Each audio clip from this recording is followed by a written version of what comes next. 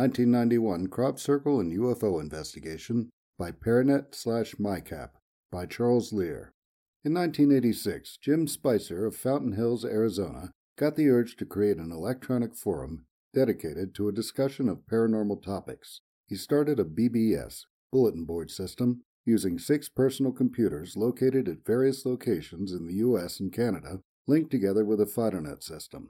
People would dial a number that would access a computer through a modem, and they could read and post messages and access files. Spicer called his new BBS the ParaNet.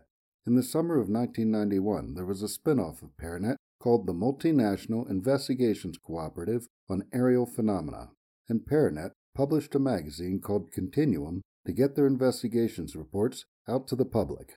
The first case in the Volume 1, Number 1, September 1991 issue involves an investigation of a simple crop circle in a cornfield in Iowa that led researchers to other reports of strange activity in the area. The case became more complex than a simple crop circle report, and this has ended up becoming a 2-part blog.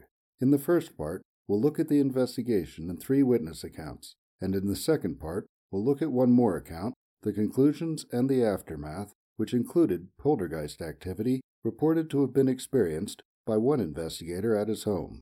In Continuum, the case, number PN 910001, is presented in a report format. The author of the report is James Roger Black, who was a principal investigator, along with Robert W. Atwood. Both were residents of Iowa City, Iowa. According to Black, Atwood called him and told him about a crop circle in a cornfield in Bluegrass, Iowa, owned by Delmar Snowball Meyer. Atwood heard about it from a co-worker who was Meyer's son-in-law. Black, together with Atwood, drove to the farm at 5:30 p.m. on Friday, August 23, 1991, coincidentally, the first day the public was able to access the World Wide Web, and met Meyer, a 57-year-old former Marine who was at the circle with some friends when they arrived. According to Black, Meyer had first noticed the circle the day before, Thursday at 6 p.m., as he was driving on adjacent Coon Hunter Road. Meyer thought it must have been formed overnight starting on Wednesday. He reported it to the Scott County Sheriff's Department at 7:06 p.m., according to the police report. He told Black and Atwood that he'd never had problems with trespassers or troublemakers and was, in Black's words, completely baffled by the whole thing.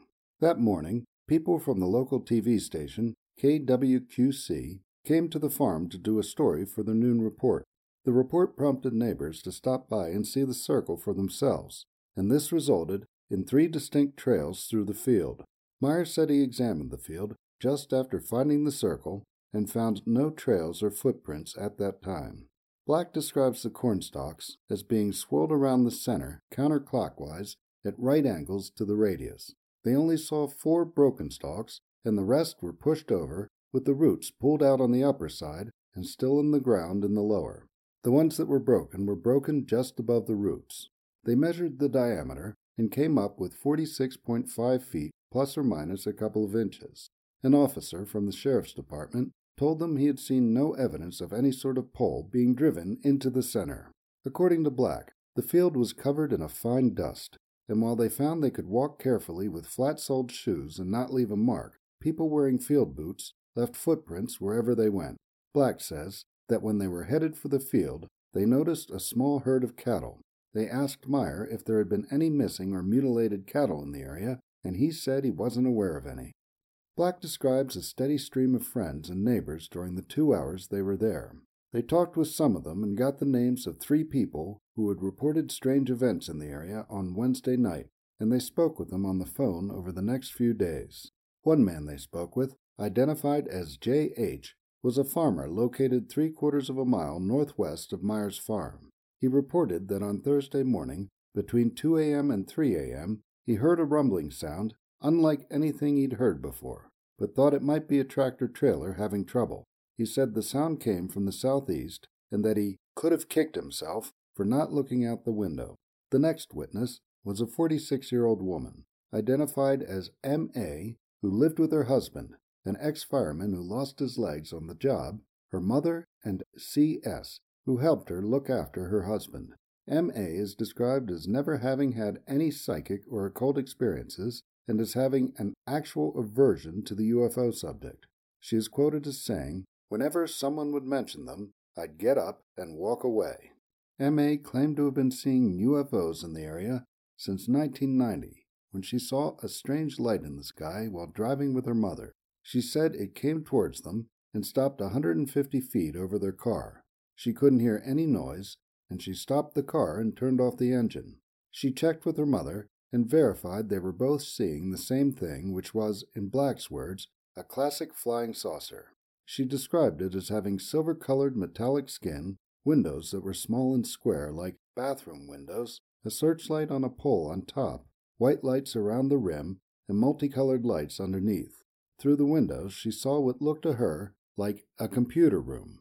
Black notes that her husband ran a bulletin board system in their home, so the computer metaphor would come naturally to her. She said she heard no noise and described the scene as peaceful. She said she was terrified at first, but that some kind of force took her fear away. According to her, she observed the craft calmly for 10 minutes, then started the engine and drove away, and at the same time, the craft took off and went out of sight. M.A. said she had seen the light moving in the distance 3 or 4 times since, which she thought might be the same craft. She said she became disgusted and made the decision to ignore it because of the ridicule she was receiving from her friends. She told the investigators that a couple of weeks before the crop circle formed, she saw the light again and became extremely angry. She said she sent this thought out to the craft: "If you're real, why don't you land? Give me some proof." She believed that this might have been why the crop circle formed in Myers Field. According to Black, M.A. was driving east on Highway 61 around 1 a.m. on Thursday morning after leaving a friend's house. She saw the light over Myers bean field and decided to ignore it.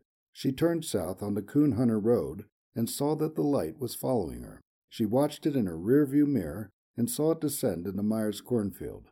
She continued home and didn't say anything about it to anyone. According to Black, M.A. woke up on Thursday morning with a backache, a headache, and one of her ears hurt, and she attributed all this to sleeping on it wrong. She took aspirin, and by the end of the day the pain was gone, but her back felt uncomfortable. She was told by C.S. that she had come home extremely late, and this confused her because she didn't think it had been much past 1 a.m.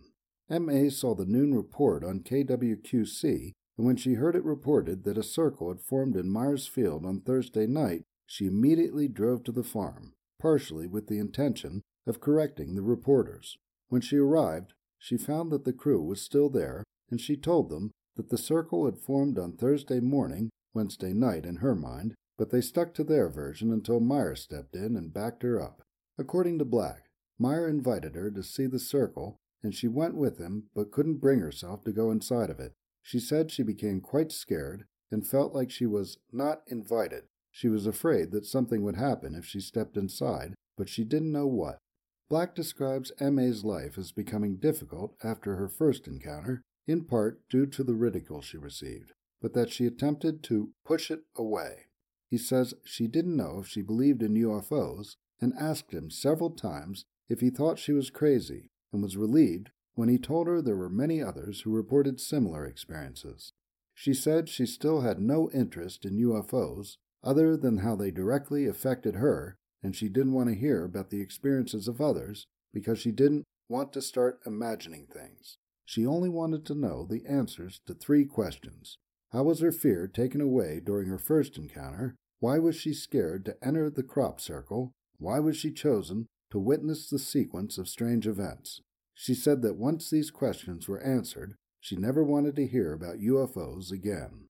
Next week, a witness with more strange encounter reports, a discussion, a paranormal aftermath, and conclusion. Charles Lear is the author of The Flying Saucer Investigators, available at Amazon.com.